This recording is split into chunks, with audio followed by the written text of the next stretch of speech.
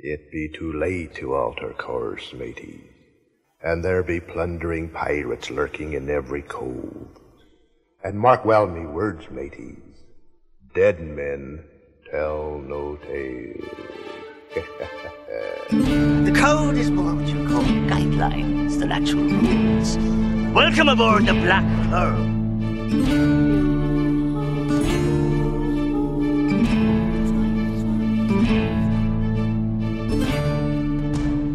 Welcome to the Pirates of the Caribbean Minute, a daily podcast where we analyze, scrutinize, and plunder the Pirates of the Caribbean films, one blimey minute at a time. I'm Scott Artist from ScottArtist.com.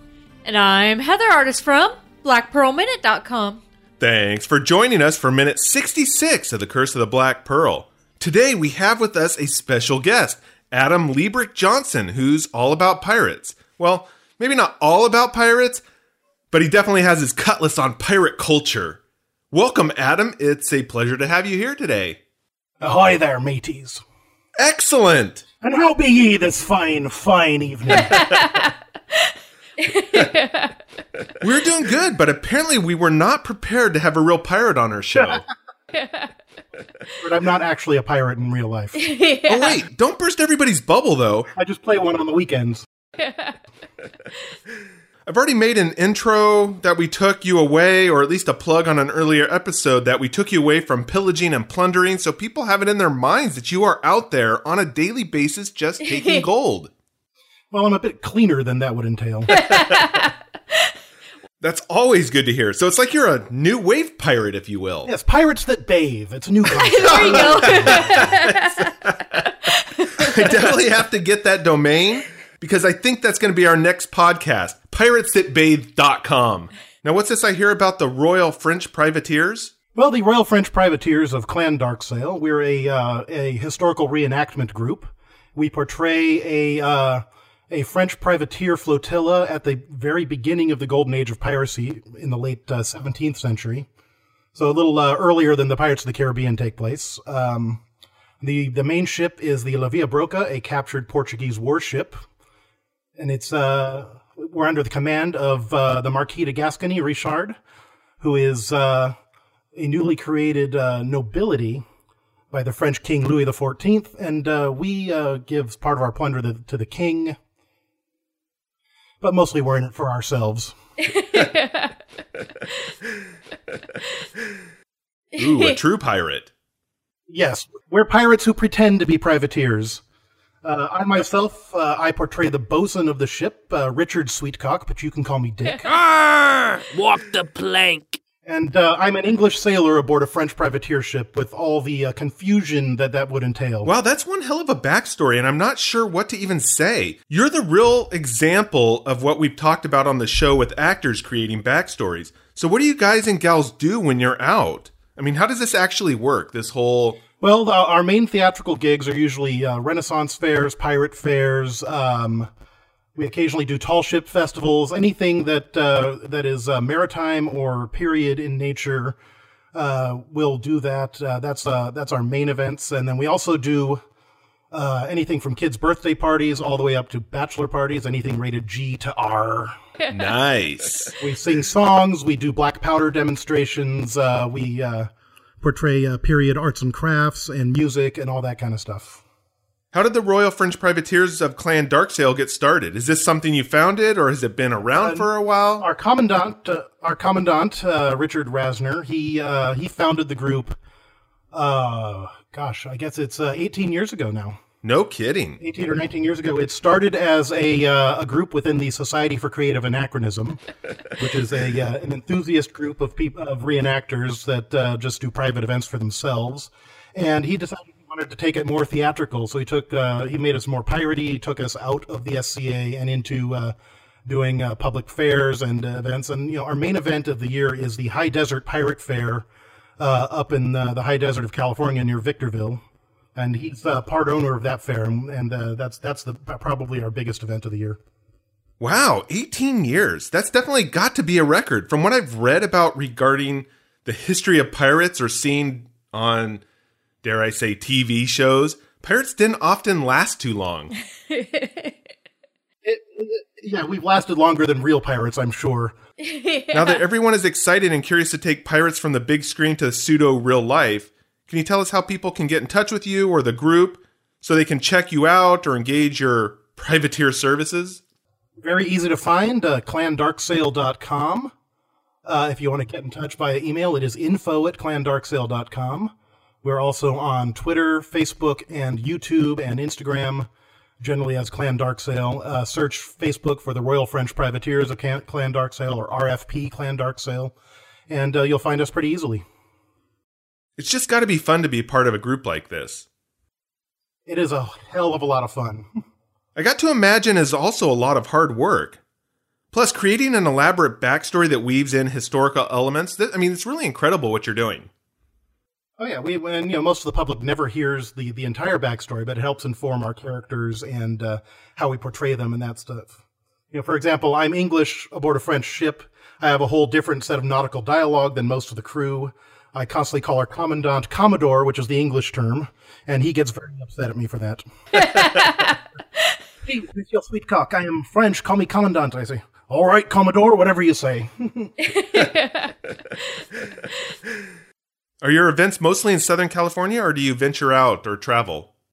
Most of our events in Southern California. Uh-huh. We do generally 2 fairs in Arizona, but still pretty close to California. I see, yeah. And we do the Las Vegas Age of Chivalry Renaissance Fair in October. Man, your weekends must be completely booked. We're actually looking to go to a pirate festival that comes near us, and that shows up in Vallejo every year.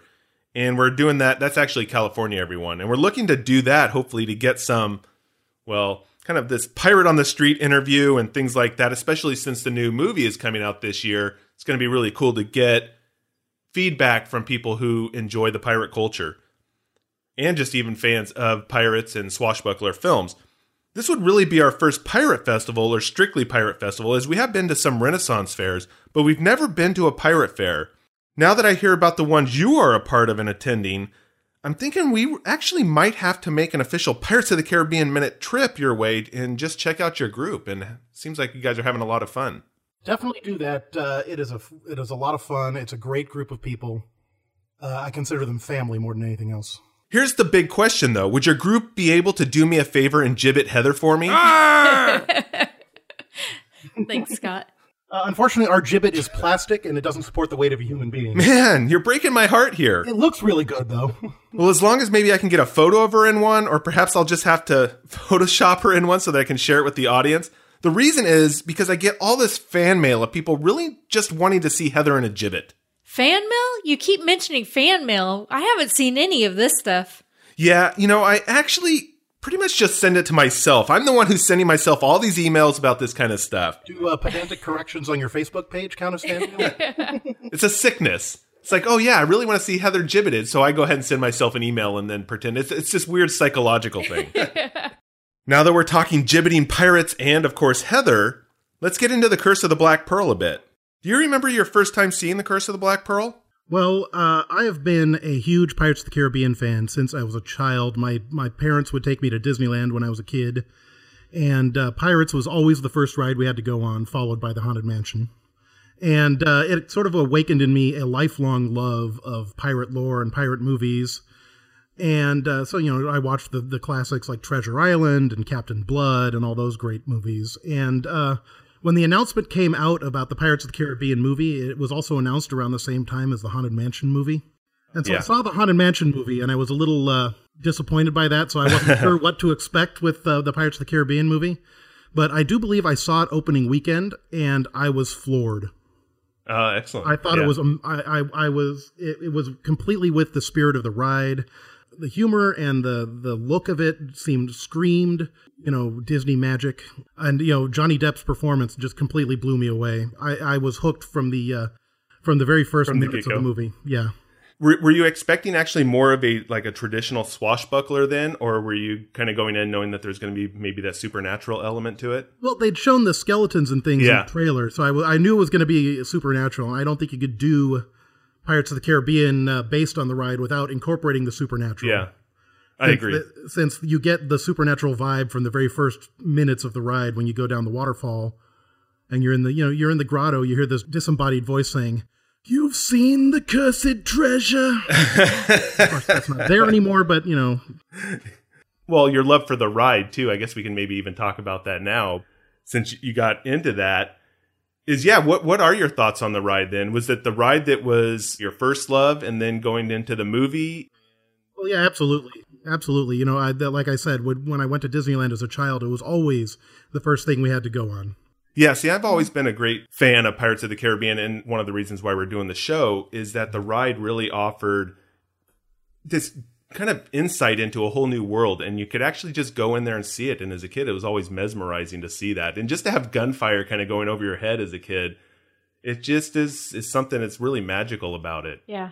Oh, yeah, when you come out of the grotto into the harbor of the Spanish village there, and you see this larger-than-life pirate ship sitting off to your left and the fort on the right, and you hear the cannonballs going over your head. When I was a kid, I thought they were real cannonballs.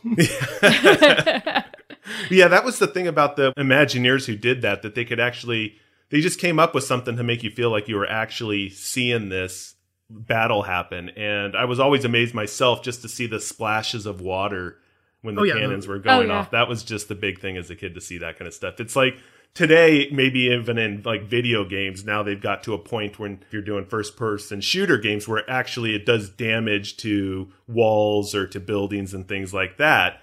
But as a kid in video games and stuff, we didn't have that kind of stuff where, you know, you could shoot a wall, it didn't damage it. The same thing with rides, you know, that they would shoot stuff and you didn't see any damage really. But Pirates of the Caribbean, it had that because you could see water just coming up and things like that. And that's what made it fun. And the smoke coming out of the guns. And you know, the way they built the set with, you know, it looks like the battle's been going on for a while. You know, they've got the... That's right. You know, the mizzen mast is sheared through and down, and there's holes in the canvas. There's big holes in the walls of the fort. You know, the recent effect they added up on the left side of the harbor up on that fort is they've got, you know, a shadow box play of, you know, two people fighting hand to hand. You really get the impression the battle's been going on for a while. It's a really well made scene. Yeah, they seem to be doing some updates every now and then, actually. Every time we seem to go back, which it's actually been a few years since we've seen it now. Yeah. And I think the last time we saw it was just watching the full ride on YouTube. And I don't remember what the date was for that. But there's always something new that comes into that. It's always fun just to see what they've added to it and how they're making it better. And there's even some rides out in some of the other parks that are really elaborate now, at least taking kind of the whole digital era and putting that into an attraction. It's pretty amazing what they're doing. The Shanghai Pirates of the Caribbean. That's right. Yeah, the Shanghai one is remarkable. Yeah, and I don't know. I definitely like it and would like to see it, but I think that my childhood, I still have like that connection to the original ride and seeing the characters and that kind of animatronics there. I don't know if I've ever want them to change that out in favor of replacing it with something like is in Shanghai. No, and I don't think they will. And what I like about the Shanghai experience is that it's a combination of modern digital effects and animatronics and real sets and screens, and they sort of meld it all into one cohesive whole. Yeah, I think that's important, though. I think that's part of that nostalgia that you want to be able to keep. Yeah, and you need something tangible there to connect it to the real world. That's right. It's exactly right. Speaking of the real world here, and it's all about the real world here when we're talking about Pirates of the Caribbean and skeletons, obviously. Yes. And I don't know if you've heard one of the recent episodes, but I just had to ask you this because we were talking about the skeleton crew reveal when Elizabeth stumbles onto the deck of the Black Pearl. Oh, yes. And it's reminiscent of kind of at least I thought maybe a musical number. And we were a bit torn on the show discussing if the tone was right for the movie. So I was curious about your take on it. As a pirate, do you think it fits the movie or does it fit the tone with Disney? And that's kind of where we started to roll, maybe from Disney to the movie and that kind of stuff. So I was just curious on your take of that. Well, it's kind of interesting because when she's grabbed by the pirate on the rope and she's swinging across the deck and you get the shot of, there's somebody playing what looks like an accordion or a concertina or something like that. And there's, it definitely is hectic and frantic and it seems a little cartoony. I think that's mostly just because of the available animation technology at the time. Yeah, maybe that's what it is. I think it's not meant to be cartoony or funny. I think it's meant to be unsettling, but it just comes off as a little cartoony. I think that might be technological limitations of the time. It's possible, yeah, because we were really trying to wrestle with it and, trying to dig into it. And so we kind of just, I think, maybe kind of split on that. So that's why I thought we really need a real pirate here to shed some light on this. And so now we can just call that gold. You're the gold standard now. My question is, why is the ship so busy after dark? Yeah, that's true. Usually at night, you'd set a night watch and then have somebody watching to make sure that you didn't need to make any course corrections or adjust the sails or anything. You'd usually sail slower at night so you didn't get too far off course. That's a good question. We should have been asking that. See, This is why we need to have a pirate here. We need almost like the red phone pirate hotline. Yeah, we have to almost do like a live show. It's like, man, we got to do a live show every day now. Just to have you be able to call in and say, sailor. I just play one on the weekends. Oh, they don't know. They don't know. You got to sell it. If you wanted a real sailor, you got to get Richard on, the founder of Dark Sail, because he is an actual sailor. Yeah, that's definitely a connection that you pass along, and we're going to take advantage of that because that sounds like will be a fun time as well, and probably informative. Yeah. We'll probably go, oh man, we were so wrong on so many things. Like you look like I don't know nothing. Well, should we probably get into the minute here, actually? Yeah. Okay, let's go. In the previous minute, Captain Jack Sparrow is battling the weather with compass in hand and on the verge of catching up to the Black Pearl. And speaking of the Black Pearl, through the magic of movie editing, we find ourselves observing the mysterious ship and its unnatural fog friend in the midst of Isla de Muerta. Captain Barbossa, with the help of his loyal minions, initiate their version of Break the Aztec Curse ceremony by clasping the medallion around Elizabeth's neck and taking the longboats to the island. Minute 66 begins with a bird's-eye view of Isla de Muerta, which transitions to the HMS Interceptor slowly making its way through the mired and fogged shipwreck quay. The minute ends with Joshua Gibbs telling Will Turner, "That was before I met him, back when he was captain of the Black Pearl." Will exclaims, "What?" as Gibbs' eyes grow wide as he takes a swig from his flask. So that's the minute. No dots or nothing. Just ends on kind of a what. Makes me wonder if Will is related to Darth Vader. What? Yeah. No! Oh, man. So I don't know. I mean, we can just kind of jump into things, but the big takeaway from me in this particular minute is Gibbs dropping the bomb to Will that Jack was once the captain of the Black Pearl. Yeah, that was kind of my big overarching thing. I get the feeling that after he said it, Will acted surprised that Gibbs felt like he shouldn't have said that. He reminded me a little bit of Hagrid from Harry Potter. Wow, that is a great reference. It is. Yes. Check out our friends at harrypotterminute.com. His wide-eyed and immediately taking a swig from the flask as if to cover it up, saying, "Oh, maybe I shouldn't have said that after all." Yeah. That really is a Hagrid moment there. Yes. Yeah, because that was the thing. I mean, is this just another piece of like info for Will to distrust Jack too? Or really is it that pirates in general that he's going to distrust even more? Or is Will doubting Jack's true intentions of this mission now? Is that what the whole gist of that was? Yeah, I feel like it's Will learning that maybe he shouldn't trust Jack so much. If Jack is definitely not telling him the whole truth, and I think Will's starting to realize that. That's what I was getting out of that too. It's like, this is a big important piece of the puzzle that probably I should have known. Yeah. And now he's thinking. It doesn't feel like Jack is lying to Will, but it definitely feels like he's withholding. Yeah, it's one of those that somebody would say you're kind of lying by withholding or not giving the full details of the scenario here. Exactly. I mean, because Jack traded his freedom to take Will to Elizabeth, but now it's like, yeah, he is preparing, I think, maybe for that double cross to happen. Will is starting to piece that together. Like, I don't know if I should really trust this guy. Yeah. Yeah. I mean, because he already knows that Jack plays by the pirate rules, and it's not fairly or honorably either. So I take it that you guys also play by the pirate rules as well, right? Oh, absolutely. We're privateers. We give to the king what we're owed, but we don't always report everything that we take to the king. That's right. So it's always shy of what it was supposed to be, right? Exactly. You have an inkling of that way back in the Faithful Bride Tavern with the toast that Jack and Gibbs do. Take what you can, give nothing back. That's right, actually. It's a very self-serving toast. Yeah, and I think we were talking about a little bit about that as well, because that was kind of the motto of what they really pirates in general, it just seems like, or at least our version of stereotypical pirates. But Will just even seemed a little bit unsure of himself while he was there. We were talking about, was he really looking back at them? Because did he hear his name?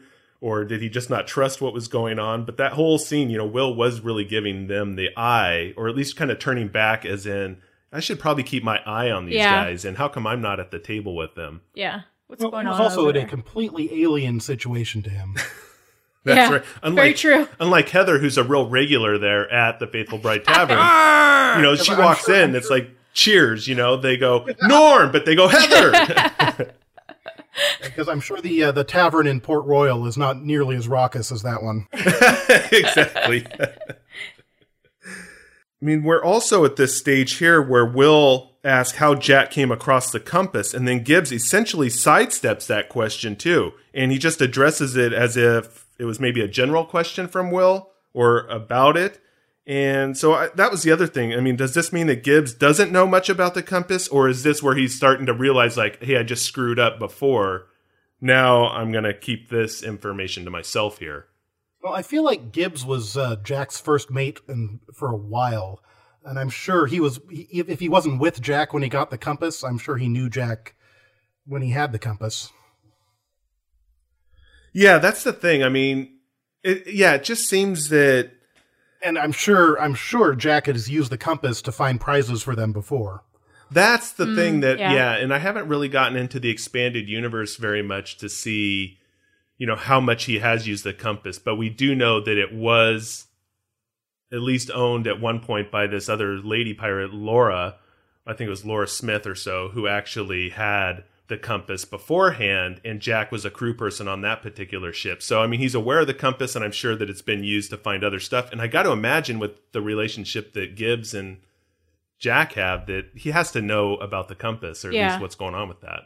Well, it wouldn't be very nice, if you will, if you're all on the board and you have instead of looking for treasure, if you could just actually find it, if you had that compass in your hand, it's going to tell you where to go. I mean, you'd want that to be able to use that. Yeah, that'd be awesome. Exactly, yeah. I know I want a compass like that. Me too. Exactly. And we all know where it would lead Heather, to the Faithful Bride Tavern. Oh, my goodness.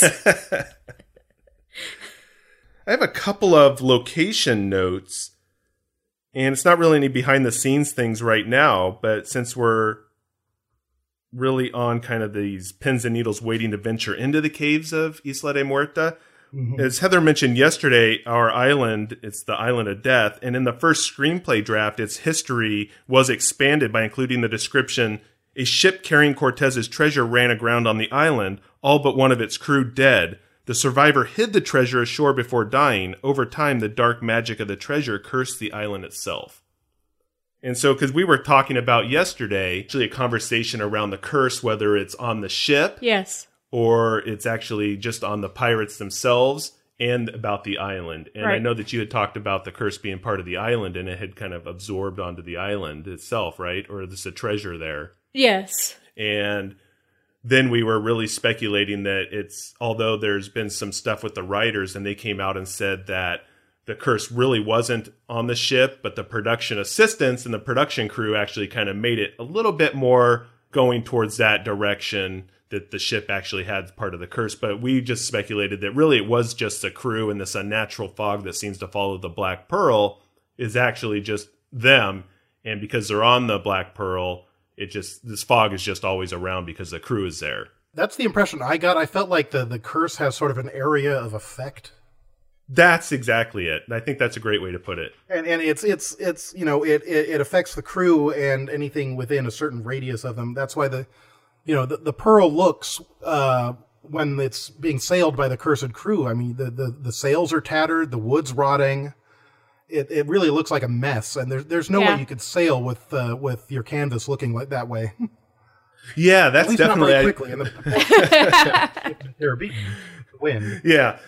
The writers were definitely talking about that, and they said that that was something that was put in by the production crews. They kind of got more and more overboard, so to speak, and until it really got to this tattered look, and that wasn't really necessarily the intention that they had in the beginning, but that's why it started making it the appearance of kind of this ghost ship, or the people were calling it a ghost ship because it was able to do these feats. Well, and it certainly helped spread the legend of the Black Pearl among the colonies in the Caribbean. Yeah, and so that's the thing, is why does Jack want this ship back then if it is tattered sails and rotting? I mean, they need to make some improvements on that. I mean, these guys should take some of that gold and go to port and say, you know what, we have all this gold that we can't spend, or we're waiting to spend until the curse is gone. Let's get some new sails. Let's have some, let's get the wood.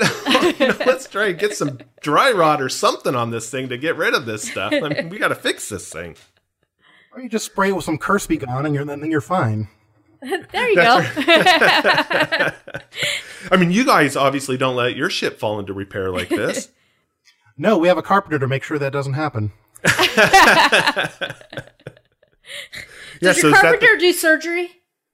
Oh, yeah, that's a good question. Do Well, you guys have a surgeon on your crew? We have a ship surgeon, and we have a surgeon's Oh, mate, okay. and the carpenter is standing by to assist the surgeon, because the carpenter is the one who has the best hands with the saw.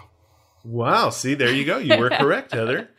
Yeah, I just thought, man, that's just not a good thing if you're coming on board as the carpenter, knowing that you're potentially going to be sawing limbs as well. That's not something I'd want to be signing up for. The other location that we have here is Shipwreck Cay, and this is off the coast of Isla de Muerta. Mm-hmm. And through thick fog, visitors could make out the shapes of half-sunken ships, worn mast rotted in the air, not the Black Pearl's rotting mast, but other ones that are actually sunk.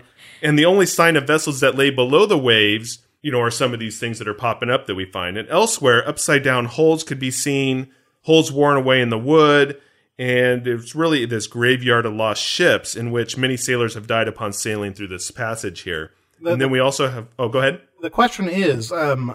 the island can't be found except by those who know where it is. So did all the people that died sailing in there know where the island was? That is one heck of a spectacular question. Or should I say one hell of a spectacular question. There are a lot of wrecked ships there. And, you see that amazing underwater shot of the Interceptor as it clips the top of the mast of the sunken ship. You have the school of hammerhead sharks swimming around. Yeah, that is a great shot.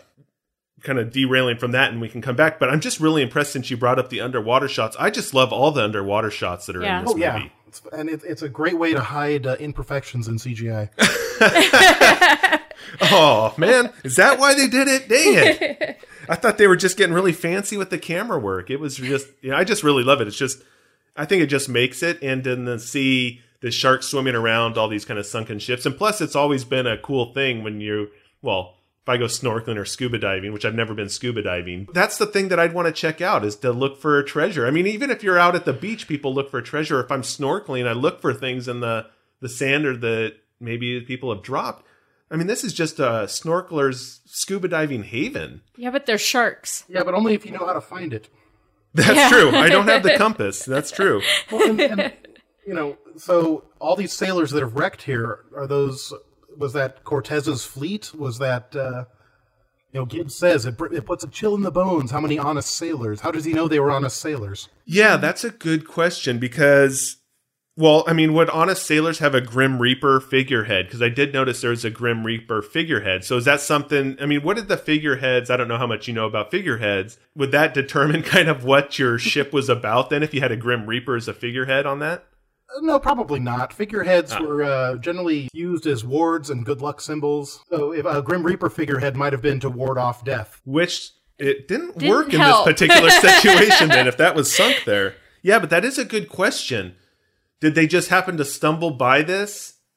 Yeah, I don't know, actually.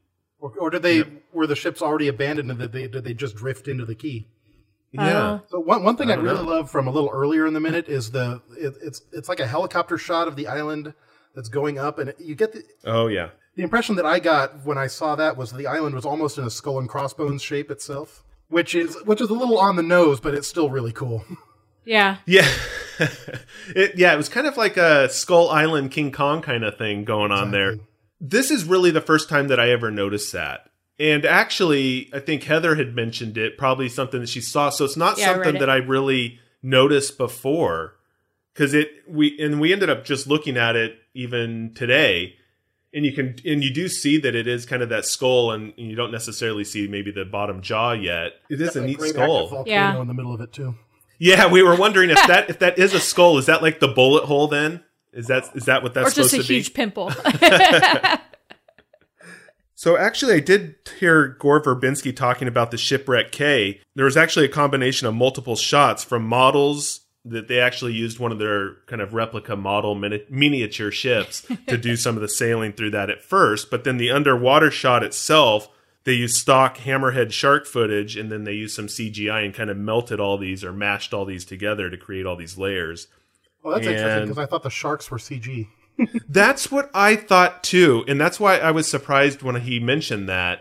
So I was wondering actually if they didn't necessarily overlay all that, but then used it as a reference or did like matchimation and created those sharks. Because I did think that they were animated as well, or CGI sharks that were placed They in kind of there. just manipulated the existing footage.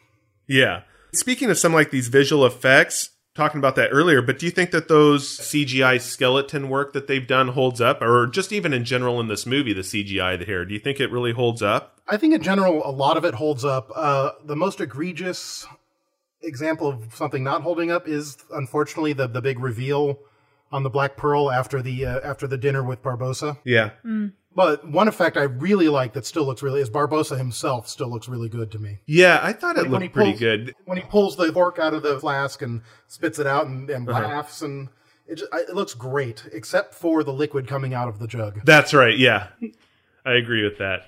But aside from that, I think it looks amazing. Yeah, they really actually did a pretty good job of doing that. And I think what happens is over time, especially I think we've talked about it here on the show and previous things, is when you start looking at it on Blu-ray or on 4K televisions and stuff like that has much more high definition, or just even in general TVs now that have much more high definition, you can see more of that coming out and it doesn't quite hold up. As opposed if you look at it, in something a lower resolution, it actually can look a little better sometimes. You don't get all it just doesn't draw your eye out as much. Yeah. We also have a catchphrase and a Pirates of the Caribbean ride alert here too.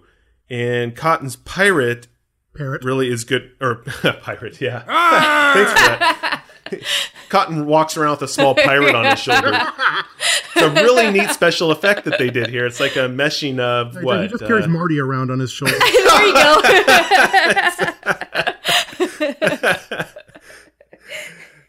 See, we learned something new every day. That's something I missed during the minute, and I didn't see that. But that's why we have guests on that are pirates, so they can tell us about this stuff.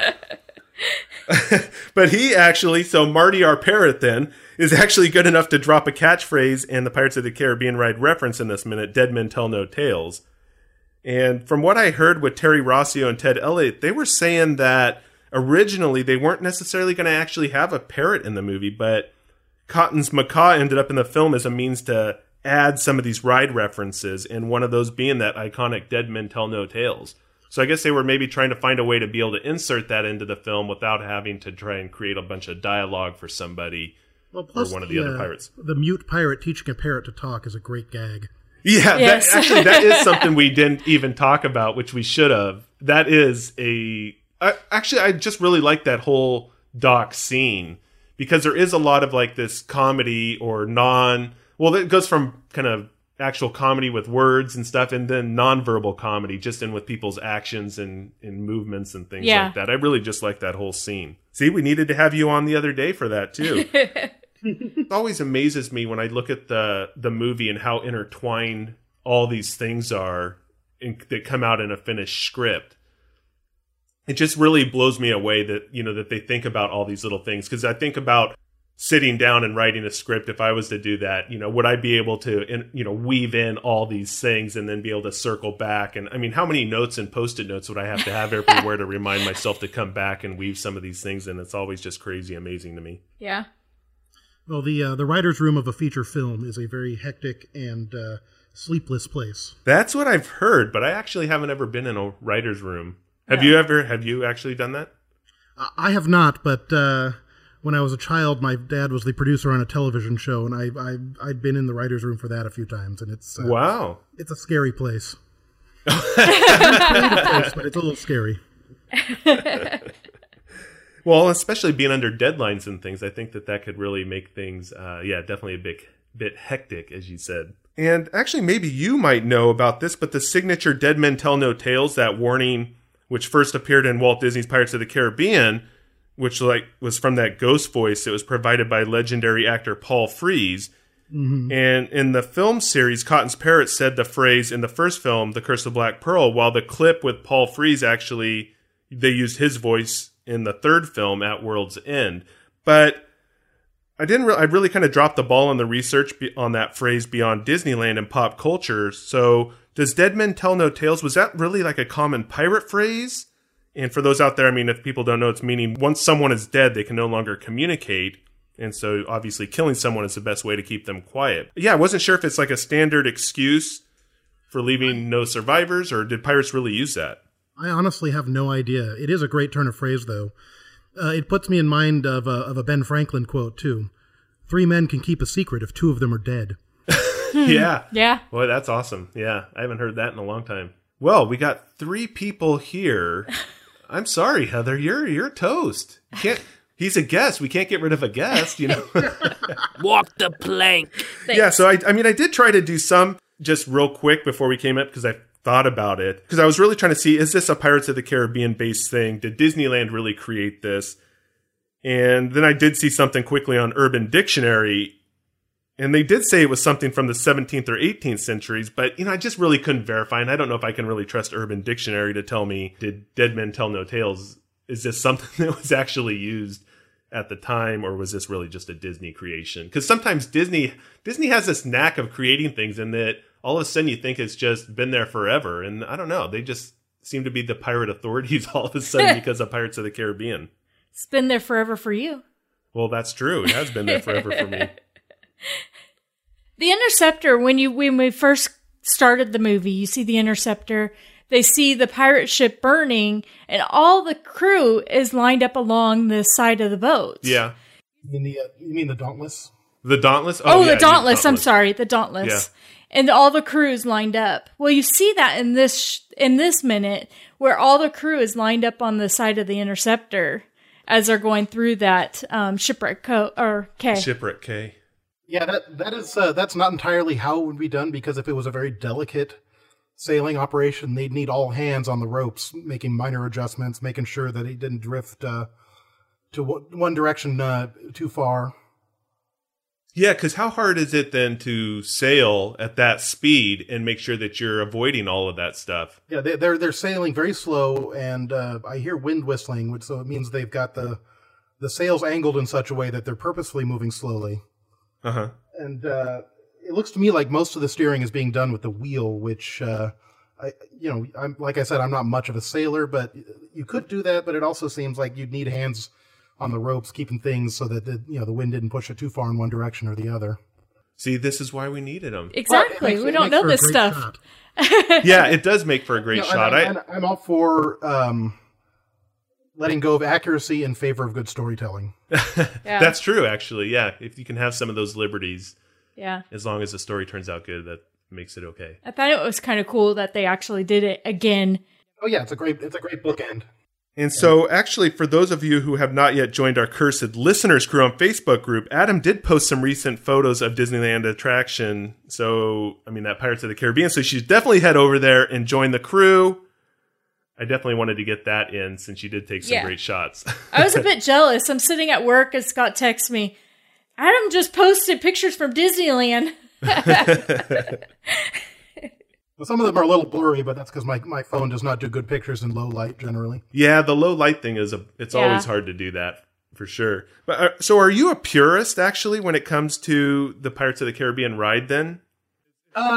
Yes and no. Yes, in that I love the memories that I have from when I was a kid seeing everything. And no, because I think the additions they have done are really well done. The Jack Sparrow animatronic is phenomenal. The one that I'm not a big the one change I'm not a big fan of is the Davy Jones projection on the fake waterfall in the grotto. I'm trying to remember that one. They added that one after the second movie. And then and as much as I like the Jack Sparrow animatronic and I think it's great, I miss the moral of the story as you go up the Yes. Where the story that, well, a pirate's life may seem glamorous, it always ends up at the end of a sword. You guys are obviously taking precaution then when you're out there then to make sure that, all is well for you guys. You don't want kids or other people going too far, then you obviously take your swords with you, right? Make sure nobody else has swords with them. That is correct. See, there you go. Safeguarding yourselves. Anybody have anything else for the particular minute? Or we're approaching? Go for it. I've got some notes. Excellent. I love the music in this minute, from the epic brass and strings at the beginning, as you have the sweeping wide shot of the island. And this great sort of creepy synthetic pan flute sound as they're drifting through the key. Yeah, that's why we always needed somebody that knows music, because I'm not a music person. I like music, but I am not a music person. So trying to identify some of these sounds and things that we're hearing in it, there's really actually been a great kind of mesh that keeps some of it kind of in that spooky tone, and then it kind of has this nice climax and stuff. But yeah, we've, trying to identify and talk about that without actually having to say a music background has been a little bit difficult for me, to say the least. And so, yeah, you definitely have some experience with music, so it's good to be able to talk about that. And I think that Hans Zimmer, actually, when he was doing this one, when they're coming to the island, I'm trying to remember what the name of this particular one is. I probably won't be able to remember that now, that complete score for the movie. But I think they actually do a fairly good job with all the music here. Yeah, definitely. The music is one of the high points of the whole movie. The main themes are all wonderful. I find myself humming the He's a Pirate theme all the time. That's I think that's kind of a pop culture thing now. I think that people know that song. And I think they really identified that, okay, that's a Pirates of the Caribbean song. Well, they actually added some of the music from Pirates of the Caribbean, the movie, to the ride. The banjo player near the beginning of the ride, in between Camptown Races and Oh Suzanne, or whatever the other song he plays, he also plays one of the Pirates of the Caribbean themes from the movie. Oh, get out of here. I didn't know that. Yep, and it's the one that's ba-da-dum bum ba-dum bum bum ba-dum bum bum ba-dum bum ba bum. Wow. And he plays it really slow, so you have to really pay attention to hear it. I think it's probably, as a kid, I was always looking around at those fireflies and things when we're starting to go through there. And I never really ended up paying attention to the music as much. And now I need to really do that and go back and listen to that stuff. Well, the ride has some masterful sound design. It starts off with just the bayou sounds as you're going by the bayou restaurant, and you hear crickets and you hear like an alligator splashing into the water, and then as you go further, you pass the hut with the banjo player, and then you go from there to the the skull on the flag over the first drop talking to you. That's right. It's really good sound design. So as we all know, it's Friday, and that means, as dictated by the Pirate Code of Brethren, we need to share our favorite line from the last 5 episodes. And although we here are limited to the last 5 minutes, since we have a guest on today, Adam, I'm actually curious if you have a favorite line from the first, say, 66 minutes of the movie, or if you have one from the last 5 minutes, we could do that too. But I wasn't going to hold you down to just the last 5 minutes. But if you have a favorite line so far, that'd be great. I actually have a pair of lines. Nice. That I think really inform all you need to know about Jack Sparrow's character. The first is from in the jail in the fort on Port Royal, when he says, "Worry about your own fortunes, gentlemen. The deepest circle of hell is reserved for betrayers and mutineers." Oh yeah, which shows he wants revenge over those that wronged him. Is that when he was that when he was actually talking with the other prisoners? No, that's when he was. Or is that the one he was talking with Twig and Keeler? Yeah, he was talking to Twig and Keeler. Yeah. That's right. Yeah. And actually, now that I remember that, we did do a thing on the ninth circle of hell and all that kind of stuff, and found that. But that's a great one, and I think that it does show what drives Jack throughout this whole movie. Actually. Yeah. And then my other line is from a little bit earlier in the sword fight between Will and Jack. Will says, "You didn't beat me, you ignored the rules of engagement. In a fair fight, I'd have killed you." Jack says, "That's not much incentive for me to fight fair then, is it?" I think those 2 lines give you everything you need to know about Jack Sparrow. Yeah. That is true. Well, and I think that's the eye-opener for Will, too, about what he's dealing with as a pirate. That, hey, it's a whole different ballgame when you're dealing with a pirate. And he can't just trust them. And so maybe he should have taken some of that to heart when actually making a deal with Jack and then going forward on this. And now I think that's probably what he's learning his lesson with when he asks Gibbs about the compass and then finding out about Jack Sparrow's background, that he is once the captain of the Black Pearl. Heather, what do you have? I have... We're catching up. Ah, yes. Because I just think it's just out of character from the way we've seen him so far. But I think that plays into just also what Adam was just saying, Correct. too. It's just Yeah. It's almost like a tie-in to that. Yeah. He's approaching the object of his desire. He's getting more excited as he gets there. Yeah, because I think we were talking yesterday, and that was the way in the inflections in his voice and how it kind of changed the way he normally talks when he was delivering that line. Yeah. I, for myself, for this particular one, I almost went with Dead Men Tell No Tales just because I don't know, I think it just says a lot. Maybe it's like I always say, my blackened heart. Yep. But I ended up choosing Mr. Cotton. Do you have the courage and fortitude to follow orders and stay true in the face of danger and almost certain death? And honestly, I'm not sure if I like the line as much as I like the reaction or maybe the lack of response from Cotton. Or if it's just Jack showing off in front of Will. He's kind of taking that role of captain and maybe being forceful. But the one guy he chooses to do this, he can't respond. He can't speak back. And it's just like this failed drill sergeant thing that I think is happening as he's walking the line there and looking at these pirates. And so it just sparks some great like comedy or nonverbal responses. And it's Jack posturing and hitting a brick wall while doing it. yeah, that's exactly what it is. And He's it trying was to just prove he's the fearless pirate captain. He's going to do it, and nobody can stop him. And then nothing. Yeah, and then he decides, okay, well, I can't make myself look bad because they did it. So he then asks the parrot, same question, parrot. So it's like he couldn't let it go. He had to make sure that he carried this through. I love his line reading too on Mr. Cotton's parrot. As if he can't believe he's even doing that. Yeah. And then Will is sitting there, and Jack actually turns to him and says, "Are you satisfied? Like, I just got this great answer from the parrot. And hey, what more do you need? The parrot has responded." It's Jack desperately trying to salvage any positive from that interaction. Yeah, that is for sure. Well, that's all I have, actually. What about everybody else? Me? So, Adam, thanks so much for joining us today. Yeah, it's been a real pleasure. I'm happy to join you. I had a great time. So, are you going to be able to hang around the weekend and perhaps pop back for Monday's episode? I mean, if you got a hammock and a tankard of grog, I will be happy to hang around for the weekend. Oh, hammock. Heather allows me to sleep in kind of a basement with some hay, but I can definitely get you some grog. Hay and grog, that's about what we have. But hopefully you can, or I can probably round up a hammock. I mean, if you got a pigsty, I can be there too. I mean, yeah, I'll make sure that there's no buckets of water for sure. Remember, I'm a pirate who does bathe, so water's fine.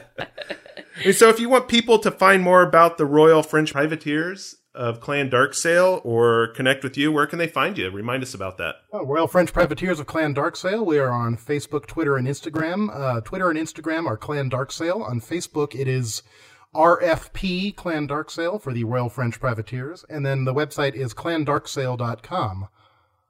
We are, once again, Pirates for Hire. We do everything rated G to R. I think that's the best tagline ever. I don't think that's actually our tagline. I just made it up. It is. It sounds great. Oh man. Well, it sounds perfect. It sounds like it's been there forever. That's pretty cool. Yeah. You're also the pirate star that came up with Twitter. So I cannot claim credit for that. That comes from the nerd gathering known as the Joko Cruise. Okay. There we go. But it's very pirate oriented as well. So everyone, thanks for joining us today, and we'll be back on Monday with minute 67 of The Curse of the Black Pearl on the Pirates of the Caribbean Minute. Until then, let's keep the horns swoggling to a minimum. Now, get me my grog. Me too! What's that, Banjo? Heather's been drinking at the Faithful Bride Tavern? Take me to her, buddy. Blimey! Passed out in the mud with the pigs? Again? This sty is your second home. Heather, wake up! The show's done and you're supposed to tell everyone where they can find us, where the after party is, and how their voicemail may be featured on the show. Banjo, get me a bucket.